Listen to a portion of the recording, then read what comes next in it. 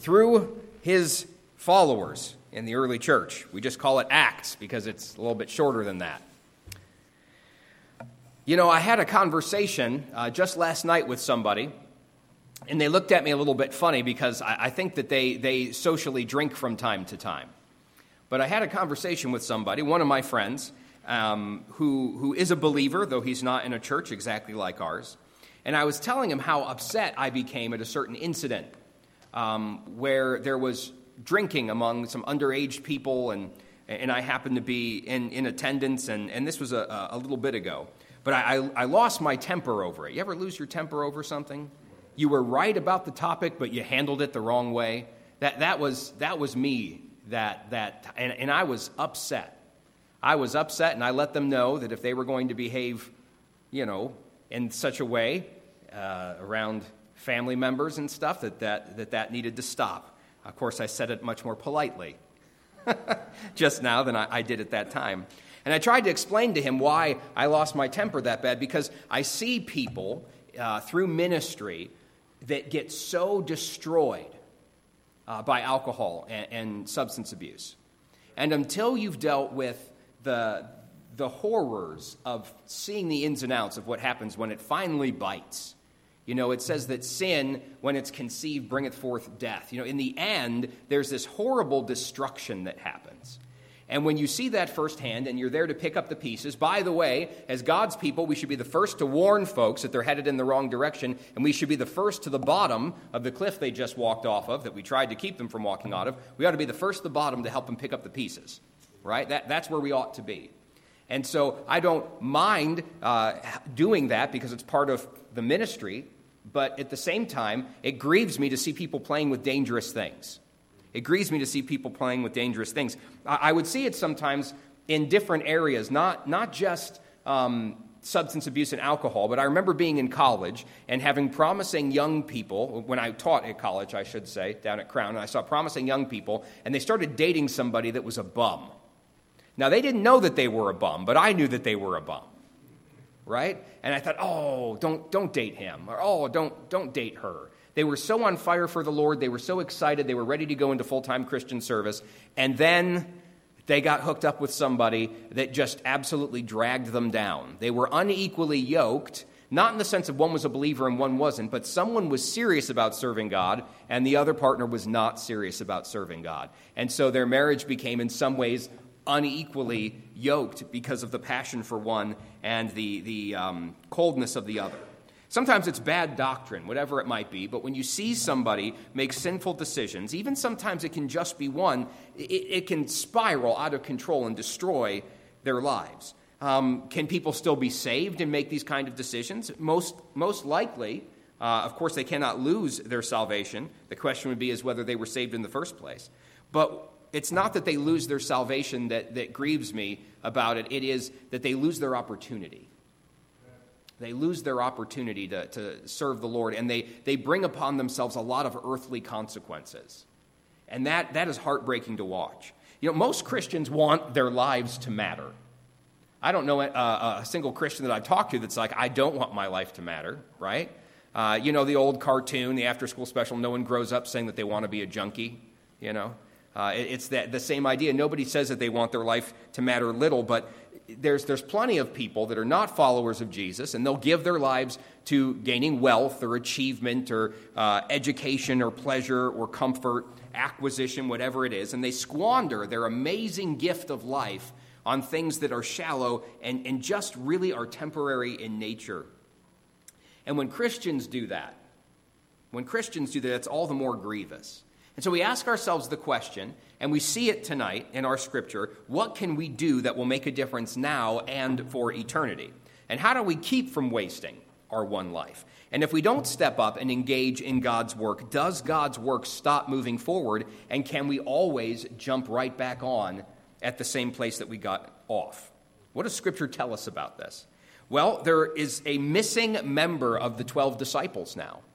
There's a missing member of the 12 disciples now, and the now apostles. And so what happened, and how did God's work continue afterward? So we're in Acts chapter 1 in verse number 15. The Word of God says, And in those days, Peter stood up in the midst of the disciples and said, the number of names of them were about 120. Men and brethren, this scripture must needs have been fulfilled, which the Holy Ghost, by the mouth of David, spake before concerning Judas, which was guide to them that took Jesus. For he was numbered with us and had obtained part of this ministry. Now this man purchased a field with the reward of iniquity, and falling headlong, he burst asunder in the midst, and all his bowels gushed out. And it was known unto all the dwellers at Jerusalem, insomuch as that field is called in their proper tongue Akeldama, that is to say, the field of blood. For it is written in the book of Psalms, let his habitation be desolate, and no man dwell therein, and his bishopric let another take. Wherefore of these men which have companied with us all the time that the Lord Jesus went in and out among us, beginning from the baptism of John unto the same day that he was taken up from us, must one be ordained to be a witness with us of his resurrection. And they appointed two, Joseph, called Barsabas, who was surnamed Justus, and Matthias. And they prayed and said, Thou, Lord, which knowest the hearts of all men, show whether of these two thou hast chosen, that he may take part of this ministry and apostleship, which from Judas by transgression fell, that he might go to his own place. And they gave forth their lots, and the lot fell upon Matthias, and he was numbered with the 11 apostles. Let's pray together. Father, may your word open to us tonight. May we have the mind of Christ. May we see what it is you're thinking about in this passage. I pray that your word would be quick and powerful as you've promised, and may it accomplish what you send it forth to do. In Jesus' name, amen. Amen. So, in those days, the passage starts off. What are those days? Well, this is after the death, burial, and resurrection of the Lord Jesus Christ, the people that he called to follow him during his earthly life and ministry have now been made his apostles, his sent ones, the ones that are going to continue on the ministry of the local church there in Jerusalem, but also take it to the uttermost and all the places in between. But Peter notices that something must be done. There were supposed to be 12 of them, and Jesus promised that the 12 of them in the resurrection would rule over the 12 tribes of Israel, and the numbers are off. They don't add up now. Now they're not the 12, now they're the 11. And so they said something needs to be done about it. And so in verse 15, it says, Peter stood up in the midst of the disciples. You know, Peter has had quite a transformation by this point. And we're going to see more of it next time we visit on a Wednesday night when we see the power of Pentecost and Peter's preaching. But anybody remember what Peter was doing when Jesus was being questioned and accused by the Pharisees and scribes? What was Peter doing? Anybody remember what Peter was doing then? Warming himself by the fire. Boldly standing for Jesus? No, hiding from little servant girls that asked if he was one of Jesus' followers. Whenever somebody said, hey, you have the accent of a Galilean. You were with Jesus. Didn't I see you with Jesus? I think you were there. And he kept saying, nope, I don't know the man. And he swore and cursed and said he didn't know him. He was so embarrassed and ashamed. And he had this moment of acknowledgement when he met the eyes of the Lord Jesus later on. And now here he is, standing up in the midst of them, the leader. He was a spokesperson before, but now it seems like he stepped into this role of leadership. And he says, something needs to be done at this time. Something needs to be done. It says that there were, in the midst of the disciples, and there was about 120 of them. By the way, think about this, 120 of them. This is probably a good number for thinking about how many there were that would be actively ready to teach, to perhaps share the gospel come Pentecost.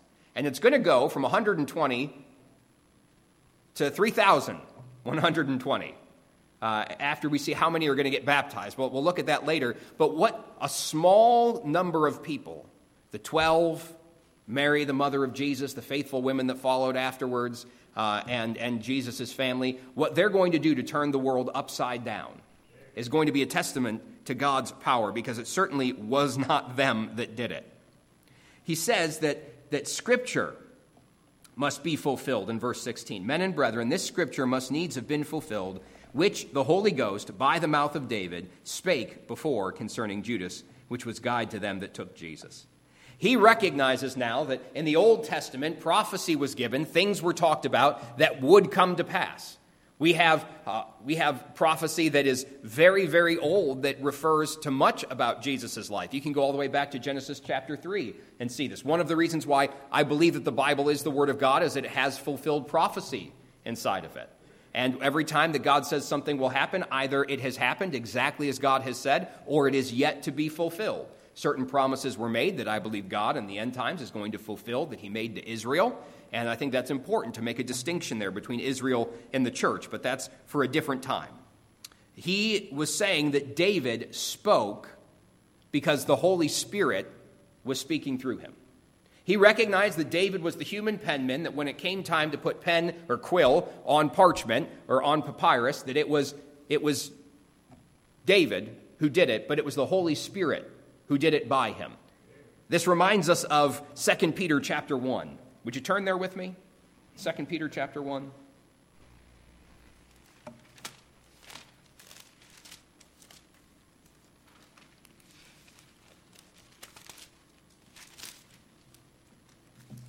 It's important that you have this confidence and that you're not lacking in confidence in God's word, because you will be sorely tested in this life to decide which way to go.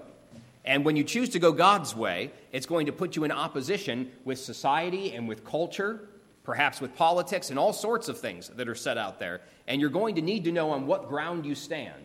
And so it's not just, this is the book of my faith, this is what the pastor said, but it's more than that. It says in 2 Peter chapter 1 and verse 21, "For the prophecy came not in old time by the will of man, but holy men of God spake as they were moved by the Holy Ghost." This is an unusual book. This is an unusual book. And we should expect it to be an unusual book if it is the Word of God. If God moved through mankind in order to speak, and it shouldn't surprise us that it's like no other book. That it was written over a period of 1,500 years by about 40 different authors who had education ranging from fishermen to kings, most of whom never lived at the same time, knew one another, or read one another's works, over 3 different continents and 3 different languages, and yet we have the perfect Word of God from all of that. Now, I would reckon, to use a little southern word there, that it's more believable to say that God moved through man to write this than men could conspire to write this. Because the historical documents exist. And you can go back and see where and when things were written. You can't go all the way back to the originals, but there is so much that you can go back to that is accurate, old evidence. And so when we think about the Word of God, never forget what it is. Never forget the power of it. Never hesitate to build your life upon it. Because you're going to build your life on something. And it's probably better this than motivational phrases that you see on Instagram or somebody's short clip on TikTok that they put something out there. We need more than that. We have so many snippets of information today, but so little truth. And so it says that Peter recognized it, that though it was David who wrote it, it was the Spirit of God. It was the Spirit of God who truly gave it. Well, he continues on back in Acts chapter 1, and he says that Judas was the guide to them that took Jesus. Judas, back in 16, Judas was the guide. This is what he did. If you think back to what Judas did, the service that he provided was that Jesus' enemies wanted to get Jesus alone. Because when Jesus was in the crowds of people during those feast days, during those holy days, he was surrounded by people that loved to hear his teaching, that wanted to see a miracle, that were on his side. And when the Pharisees tried to do anything about it, they feared the crowds because they didn't want to end up having the crowds turn on them and stone them. So they had to do something sneaky and crafty. And so they schemed. And when Judas became disillusioned with what Jesus was all about, and when he started having doubts, and then finally Satan enters into him, and he goes and says, "I'll betray Jesus. I'll tell you where he is for money." That's when he led a contingent of the guards from the temple, certain captains, in order to find Jesus where he often prayed. And he came up and he gave a kiss to the Lord Jesus. Perhaps he had said beforehand, the man that I kiss, you'll know it's him. Indeed, he did say that, and he goes up and he embraces his master and kisses him. And then they all know who to take into custody, and that's how that happened. How did it all start? We're not really told. We're not really told what started Judas down this path. I would really like to know. I would like to know when it began. I would like to know if it was Judas's desire to get rich from this, to have power from this. When Jesus started teaching about lowering yourselves and being servants and about how you should lay down your life for your friends, if Judas was just living for himself, all of that would have rubbed him very much the wrong way. Because he's not going to do that because he loved money. He loved money, and he was willing to sell out the King of Kings and the Lord of Lords for such a cheap price as 30 pieces of silver. And so when he did that, he lost that opportunity. He lost that opportunity. It says in verse number 17, for he was numbered with us and had obtained part of this ministry. He actually was one of us. He was among us, and he did work. Just showing you that somebody can be around Christians and can actually do work on behalf of the Lord and not truly know the Lord. Jesus said to those disciples that were gathered in the upper room, the 12 were there, he's like, you're all clean through the word that I have spoken. But one of you, not all of you are clean, one of you is a devil. And so we know that Judas was not saved, even though he was actively working in the things of God. And that is a great warning. That is a great warning to each of us. Perhaps not necessarily just for us, for ourselves, but to always think about perhaps our children or our grandchildren if they're raised around the things of God. Because it's very easy for people that are very familiar with the things of God to just go along with the flow, to not really act out, to not really get involved in any kind of terribly indecent sin, but just to kind of go along with it and, oh, well, my friends are getting saved, so I'm going to say I get saved. You want to deal with that very carefully because you never know what's going on inside of the heart of someone. Because when Jesus said that someone will betray me, they didn't all go and look at Judas and being like, it's him. You know that you can tell who the bad guy is in a movie as soon as he comes on screen, right? Very rarely can they pull the switch perfectly. Even in a whodunit, you sort of have a feel of who it might be, and they didn't have that feel about him. Apparently, he had convinced the people around him that he lived with and traveled with that he was not some sort of scoundrel. Well, we know that Judas, in verse 18, now this man purchased a field with the reward of iniquity, and falling headlong, he burst asunder in the midst, and all his bowels gushed out. Oh, I didn't have my mic on, Dave. My bad. I just turned it on. We don't need both anymore. I went to all the trouble to have him get me extra batteries, and I didn't turn the thing on. I'll hear about it later. So what happened after Judas realized what he did? Well, he tried to go back to the people that hired him and say, I can't take this money. This is wicked. And they say, well, we don't care if you feel guilty about it. We don't care if you feel bad. And he cast down the money, and he went and he hung himself. He went and he hung himself. He couldn't bear to live with the guilt of what he had done. It says that this man purchased a field with the reward of iniquity. And falling headlong, he burst asunder in the midst, and all his bowels gushed out. It's kind of gross. That's kind of gross. You say, what is going on here specifically, right? Did he buy a field, and then because he made a bad purchase, he had some sort of hemorrhaging? What happened here? Well, let's look in Matthew 27. Let's look back at the account here, Matthew 27.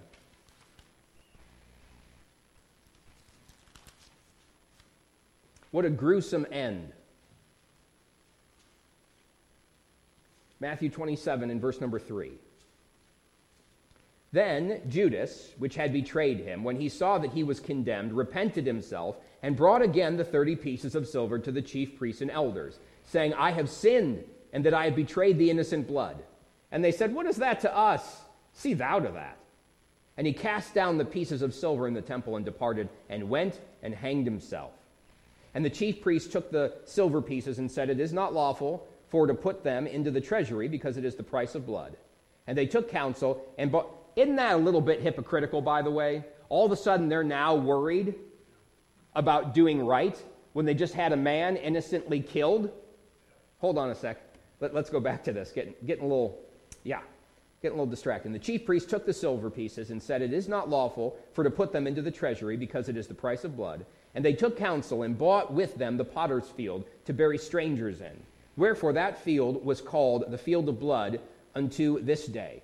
Then was fulfilled that which was spoken by Jeremy the prophet, saying, And they took the 30 pieces of silver at the price of him that was valued, whom of the children of Israel did value, and gave them for the potter's field as the Lord appointed me." So this fulfillment of prophecy, even to this extent. But what happened? What's with this bursting asunder and all of that? Well, there's a couple different ideas of what happened. Both of them are gross. Does anyone actually want me to go into this, or can we just move on? Some of you are saying, yes, you want to know. I do this in Good News Club. I'm like, oh, guys, do you want to hear something gross? And they're like, yeah. And like, no, it's too gross. You don't want to hear it. You don't want to hear it. It's too gross. And they're like, no, tell us. Right? So how many of you want to know? All right. Some people want to know. You can plug your ears, right? Check your email. Grab your phone for a second, okay? So he hung himself, and the two thoughts are, what happened? Well, that his corpse was left there, and it bloated so badly that his stomach burst from the rot. Or he hung himself over a cliff, and he fell and was dashed below because of where he was, and that's what caused it. It was a bad way to go. Let's just say that. It was a messy situation of what happened to him. And this is Judas's betrayal prophesied. They knew that it was going to happen. It says in verse number 20 back in Acts chapter 1, "For it is written in the book of Psalms, let his habitation be desolate, and let no man dwell therein, and his bishopric let another take." This is referring back to Psalm 69. Back to Psalm 69. Just want to show you that briefly. There's much of the New Testament that refers back to the Old Testament. People that try and disconnect the two of them are mistaken. In Psalm 69 and verse 25, it says, "Let their habitation be desolate, and let none dwell in their tents." It's this language that is made mention of. There's a couple other passages, but for time's sake, we won't go too far into it. But the book of Acts here says, let another take his bishopric, his office of religious service. Somebody else needs to take that. And so that was the situation when we get to verse 21. "Wherefore of these men which have companied with us all the time that the Lord Jesus went in and out among us, beginning from the baptism of John unto the same day that he was taken up from us, must one be ordained to be a witness with us of his resurrection." What did they need? They needed somebody to be set aside, somebody to be ordained, someone to be specially chosen to be a witness of Jesus' resurrection. They needed to be there, and there were some requirements on what that was. They needed to be there for the time since Jesus was baptized by John the Baptist. And if you remember, the Spirit descended upon the Lord Jesus as like a dove. They heard the voice of God the Father speak, and Jesus' identity was confirmed. And so from that day until the day he was taken up, remember, Jesus died, was buried, rose again on the third day, was around for 40 days with his disciples, appearing to them and to hundreds of other people. They saw him alive after his public execution, and then he was taken up into heaven. And so they said somebody who can start from the beginning to the end, who has seen all of it, needs to be a witness. They need to be able to go and to tell others, listen, I saw the whole thing. I was actually there. This is not hearsay. It was eyewitness account. Because they knew the skepticism that people would have because of the false story that was put out in place of the truth. So Judas is no longer one of the 12, so now we need somebody else.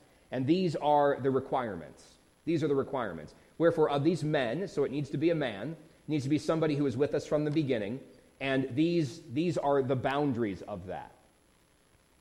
So in verse 23, "And they appointed two, Joseph called Barsabas, who was surnamed Justus, and Matthias." Now we're not told much about either of these men. You have Joseph Barsabas, who also was sometimes called Justus, and then you have a man named Matthias. Not much is known about them. Here's what we do know. They fit the requirements. Both of them had been with them from the very beginning, from when Jesus was baptized all the way through to the ascension. They had been there. They had been watching. They had been seeing him participating. One Old Testament scholar thought that Matthias might also be Nathaniel, but I didn't find anything to justify that. I think it was just somebody's guess or somebody's idea. So we don't know who these men are, but we do know that they fulfilled the requirements. By the way, it's important when you're ordaining somebody to ministry that you look at what the requirements are. This is not something that generally comes up in our church here, but one of the very first questions that I got when I was in India during question and answer time was, can women be ordained as preachers? Now, I didn't know, but I had stepped into a little bit of a hornet's nest of their own internal dynamics, right? There are a group of liberal Baptist churches there. When I say liberal, I don't mean politically. I mean they don't adhere to the Scriptures, right? They view it as it contains the Word of God, or it's somewhat loose, and we can choose to believe what we want and not believe what we don't want to believe. And so there were some people that they wanted the American to chime in on it, is what they wanted me to do. And I said, you know what we should do? Because I felt like I was being baited.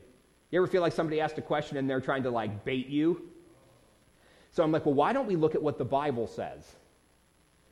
That's a safe place to be. So we go and we look at what the requirements are for a pastor. We go and look at what the requirements are for a deacon. And prior to Clown World 2022, a husband of one wife has to be a man.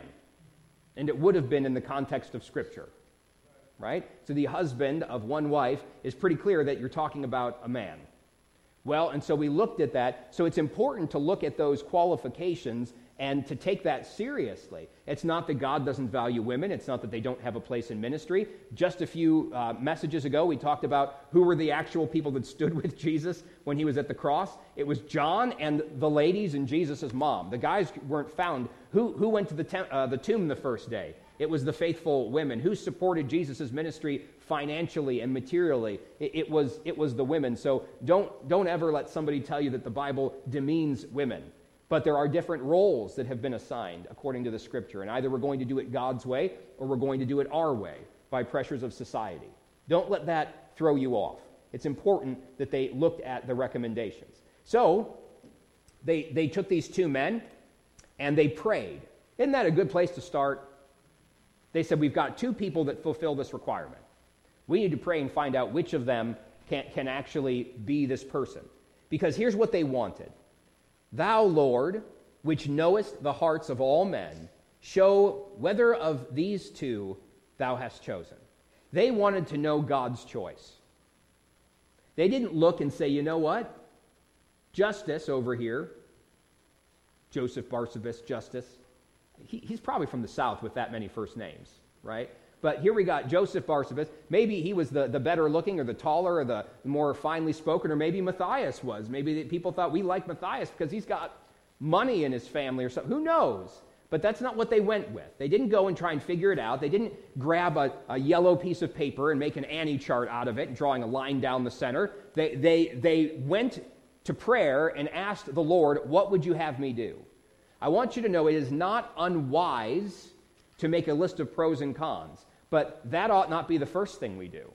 The first thing we do ought to be, Lord, what do you want? What would be pleasing to you? Prayer should be the place we start and not where we end when everything else has failed. And I'm saying that not as a rebuke to all of you, but as a rebuke to myself and a reminder to myself because of how easy it is to rush forward in the flesh. Well, they committed it to prayer. Verse 25, that he may take part of this ministry and apostleship, from which Judas, by transgression, fell.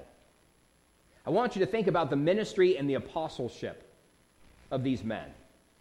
The first local church, the getting of the gospel out to so many different nations. The vast majority, at least according to what history and tradition tells us, is that a number of the apostles are going to go into foreign lands bringing the gospel, and they'll be martyred for their faith, and they will bring the gospel to Ethiopia and India and all sorts of places, right? We don't know for sure, but we have what tradition tells us, what some of the church fathers wrote about these things. What an amazing opportunity to be in at the, quote, ground level. And Judas missed his opportunity. because of his selfishness, because of his fleshliness, because of his greed, whatever it is that was at the beginning of that, he missed it. And now somebody else was going to take his place. Did you see that Judas repented? He felt bad about what he did, but there was no way forward for him. There was no way forward for him. And so he took his own life because he betrayed the Son of God. And now somebody else is taking his position. It's a great warning and also a great encouragement. You know why it's a warning? Because nobody, not even one of the 12, is indispensable. I am certainly not indispensable. Pastor Steve is close, but he is not indispensable. Right? We can all be replaced if need be, because God's work, here's the encouraging thing, God's work will always go forward. God's work will always go forward. Here's the question, will you and I be a part of it? God's work will always go forward, but the question is, will you and I be a part of it, or will we allow something in our lives to rob us from the opportunity to step into all that God has for us? I want you to think about the treasures in heaven that are awaiting people like Peter and James and John. And even in the second generation of them, if you want to think about Paul and Timothy, think of Barnabas, think of the treasures that are waiting for them, getting everything started at the ground level, dealing with all of that persecution, suffering shame for the name of the Lord Jesus, and the reward that brings. Think about what they entered into in heaven and what Judas missed out on. That must be one of the most heartbreaking things. As far as I can tell, Judas's repentance was not in the sense of repenting and trusting the Lord as Savior. I don't think that's what happened. I think that he became so overwhelmed with his guilt that he couldn't handle it. And he couldn't live with the guilt. And so he took his own life. And so to this day, most likely, by everything I can read, Judas is suffering in hell. Thinking, even 2,000 years later, thinking of everything that he passed up on. Everything that he lost. It's a serious thought. But they needed somebody to continue on because God's work would continue on. And so in verse 26, they gave forth their lots, and the lot fell upon Matthias, and he was numbered with the 11 apostles. So you know who gets chosen? Matthias. You know how he gets chosen? By lot. That's weird. You ever drawn straws? You ever drawn straws? Whoever gets the shortest straw is the person that's chosen. You know, you cut wood to different... They would oftentimes use that, or perhaps have stones, and maybe one's a different color, and they would reach into a bag, and they would pull it out, and the different color would mean something different. It was a way to make a decision based on chance. And you say, that doesn't sound very spiritual. You say, that sounds actually a little bit suspicious, like, do we want to leave something this important up to chance? Well, but before you judge them too harshly, look back in Proverbs 16. Because they didn't just come up with some random idea. Every morning, as you're turning to Proverbs 18, every morning, my kids, when we have family devotions, there's different parts to our family devotions. If you use that family devotional guide that we have out in the lobby for your kids, there's a couple of paragraphs to read, there's a fill-in-the-blank Bible verse, and then there's the thought to glow. And I got 4 kids, and they all want to do different things. And so I have a little app on my phone where they all put their finger on it at the same time. And it chooses one of the fingers to win. Well, and then that person gets, first person that wins gets the paragraphs, and they're out. Second person who wins, they get to do the thought to glow at the bottom. The third person that wins, they end up doing the fill-in-the-blank for the Bible verses. The last person, they get nothing. Though we do start with them first for prayer requests, because, they're young. They're young. Everyone gets a participation trophy, right? But in Proverbs 16, verse 33, the lot is cast into the lap, but the whole disposing thereof is of the Lord. So this was not using a game of chance to figure out if something was right or wrong. This was not a game of chance to figure out a moral. Here they had a choice between two, what seemingly were, equally good options. Both of them fulfilled the requirements. They were willing to put both of them forth, and they left it to the Lord by making it an idea of chance. Pretty interesting that happened. This is the last time that we can find in Scripture that anything like this has been determined by lot or by chance. It's always good to understand a passage, but let's also discuss some applications tonight. First of all, have confidence in the Word of God. Have confidence in the Word of God. That would be our first point of application. Have confidence. The early church was confident in the accuracy and the reliability of the Word. They believed that the prophecy spoken in the Old Testament was being fulfilled right before them where they were in that moment. They recognized that it was inspired by God. Peter said what they were all thinking, that though David wrote it, it was the Holy Ghost that spoke through him. And so they understood that their life was affected and bound by its truths. We should, like them, put our confidence in the Word of God, realizing that it is a firm foundation and that we should trust it over anything else. What are the other things that we should trust it over? Well, we should trust it over our feelings. We should trust it over our own conclusions, our own understanding. We should trust it over culture and what the norms of culture say, over politics, over media, over philosophy, over anything that comes into conflict with Scripture. It loses. It loses because Scripture is the Word of God. It is the highest authority. It is our supreme and final authority. And so you can trust it. You can build your life on it. Trust its promises. Have confidence. Second of all, don't miss your opportunity. Don't miss your opportunity. Judas betrayed Jesus Christ and lost his opportunity. He lost his office. And it led to the destruction of his life as he had everything crumble down around him. He probably thought, this is a sinking ship here. Jesus has made so many people mad. He's in trouble. I better get while the getting's good. I'll run off with the purse from the ministry, and I'll also get some extra silver in my pockets from Jesus' enemies, and I'll be the only one that comes out on top. That's not how it turned out for him. He probably had it all figured out in his numerically gifted mind, if he was truly the treasurer, as many people think of him. But that's not how things played out. In fact, it led to the ruining of his life. It became the ruining of his testimony. Did you notice that everybody in Jerusalem in that passage knew why that field where they buried the strangers that died in their city and had no tomb, why they called it the field of blood? Because of Judas. And they knew who Judas was, and they knew who he betrayed. His name was ruined. His life was ruined. He felt no option but to take his own life. And his opportunity to do something great was given to someone else. Sadly, one sinful decision has ruined many promising people. Moreover, a slow decline has ruined just as many as you get a little more and more off course. So you and I have been saved, we have been gifted, we have been called if we're children of God, and we should be very careful not to ruin it.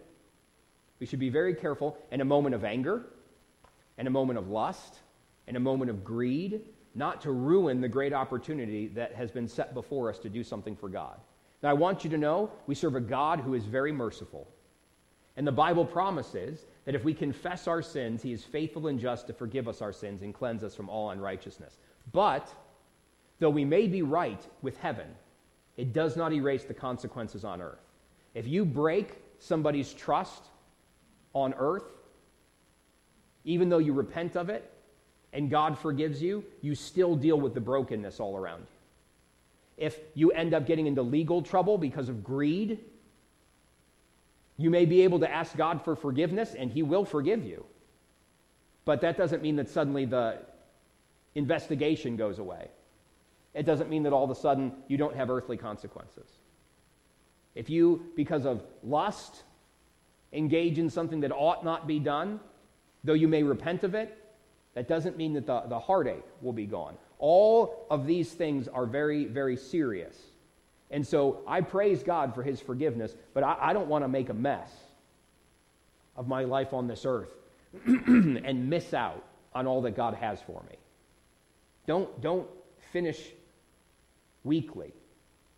That's, again, why I got so fired up when my friend was talking about drinking, because I've seen it destroy people. And they played with it like it was a toy. They played with it like it was a toy, and I can't get this other thing out of my mind. It's heartbreaking. It's heartbreaking.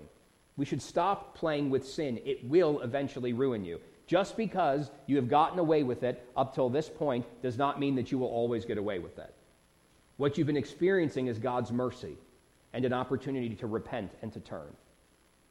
God forbid that we should lose our testimony because of it, like Judas did, that we should have our life crumble in ruins because of it, that we should have our opportunity taken by someone else. Great news, though, God's work's going to go forward. God's work's going to go forward. So even though somebody may foul out of ministry, as they say it, they may commit something where they can't be involved in the work of God perhaps in the same way, God's still going to move forward. You know what? I just don't want to get left behind. I want to do something with my life. I think all of us would agree with that. Don't miss your opportunity. Finally, bear witness about Christ's resurrection. That's what Peter wanted. He didn't say we need somebody to organize, we need somebody to strategize, we need somebody with a head for marketing. He said we need somebody who saw and experienced all of it and can be a witness for Jesus Christ. That's the ministry that we have here. We need to pray, and we need to preach, and we need somebody to do it alongside of us. And so, this is the message that we have to offer. This is what we have to offer. Let's not get sidetracked with any other message. Are there other good things that we could be talking about besides the Lord Jesus and his resurrection? Besides his life-changing power? Are there other things that we could be doing other than evangelize, baptize, and disciple, like we talked about in the morning? There are other things we could be doing, right? Good things that we could make our message. But let's not forget what it was that they knew that they were charged with because they had just heard the Lord Jesus say it to them. And we, through the annals of history, have been charged as well, as part of Christ's church, that we are to bear witness of it. Let's not, Dr. Charles Keene used to say, don't major on the minors. He probably still says it. I talk about him like he's dead. He's not dead. But don't major on the minors. Anybody know what that means? Don't make the small things into the big thing. Keep the main thing the main thing. Right? Yeah. Keep the main thing the main thing. Great advice. So if we help people, if we engage in ministry, all of that should be towards the effort of evangelizing people, seeing them baptized and discipled. So, first of all, I got to ask a couple of questions before we pray. First, what do you think about casting lots to make this decision? Wasn't that weird? When I came across it, I thought, what? I just figured that the Spirit of God would just be like that one. But I guess they did that in some way. Anyone have any thoughts on that? Yeah, they're trying to figure out who among them had the sin. That's right. And they're like, what did you do? He's like, yeah, my God's mad at me. Who's your God? Oops. Yeah, what do you think about that? Yeah, like laying a fleece.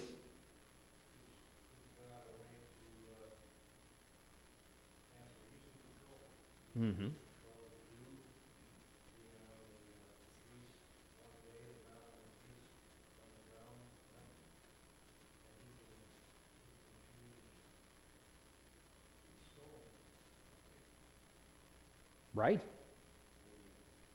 Right. Yeah.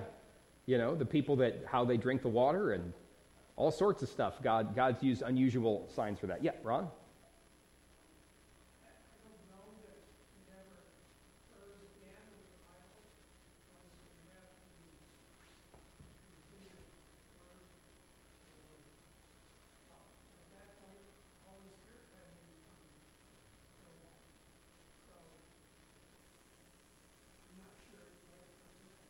Yeah, maybe it's not right for today. Maybe that's something that you put in the apostolic times, just like sign gifts.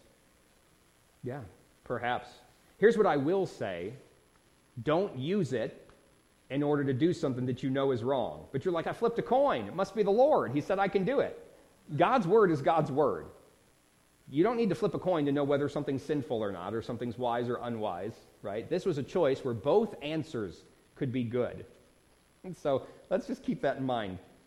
Yeah, let's just keep that in mind. What are some of the other messages besides the gospel that we could get sidetracked on?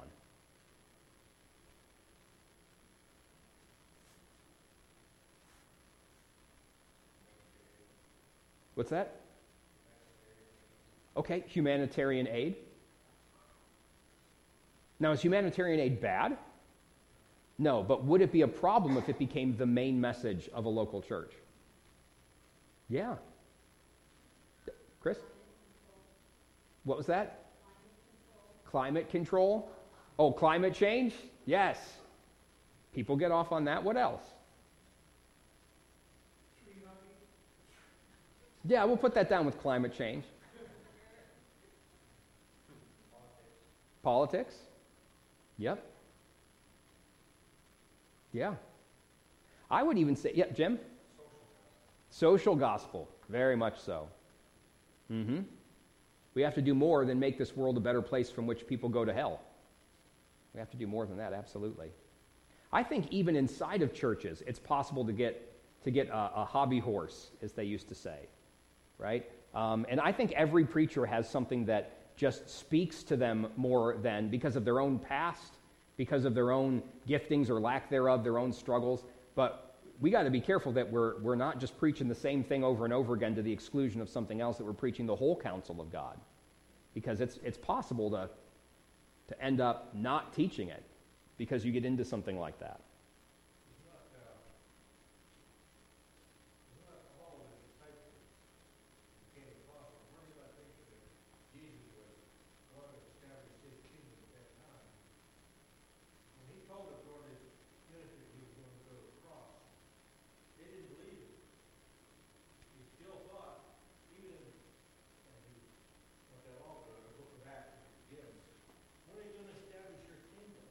Right? Did you see Judas there? I'm going to be part of this kingdom here. And then when that began to slip away, I'm going to give you something like this. Yeah. Yeah. How does it make you feel that someone can lose their opportunity?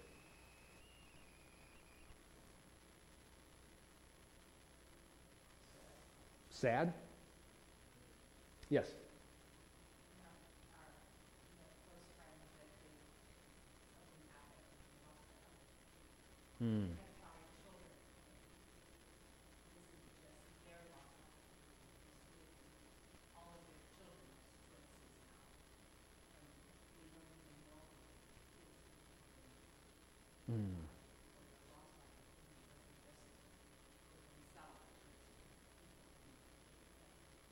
Yes. It's bigger. Your sin affects more than just yourself. It's my life, I can do what I want, is the tune people will cling to today, but it oftentimes affects more than what they realize. And they prayed and said, Thou, Lord, which knowest the hearts of all men, show whether of these two thou hast chosen, that he may take part of this ministry and apostleship, from which Judas by transgression fell, that he might go to his own place. Let's pray together. Father, thank you for your mercy. Thank you for your long suffering and your patience. And Lord, for those of us that perhaps have something that we need to repent of and turn from before it ruins, before it becomes public, before it becomes so damaging that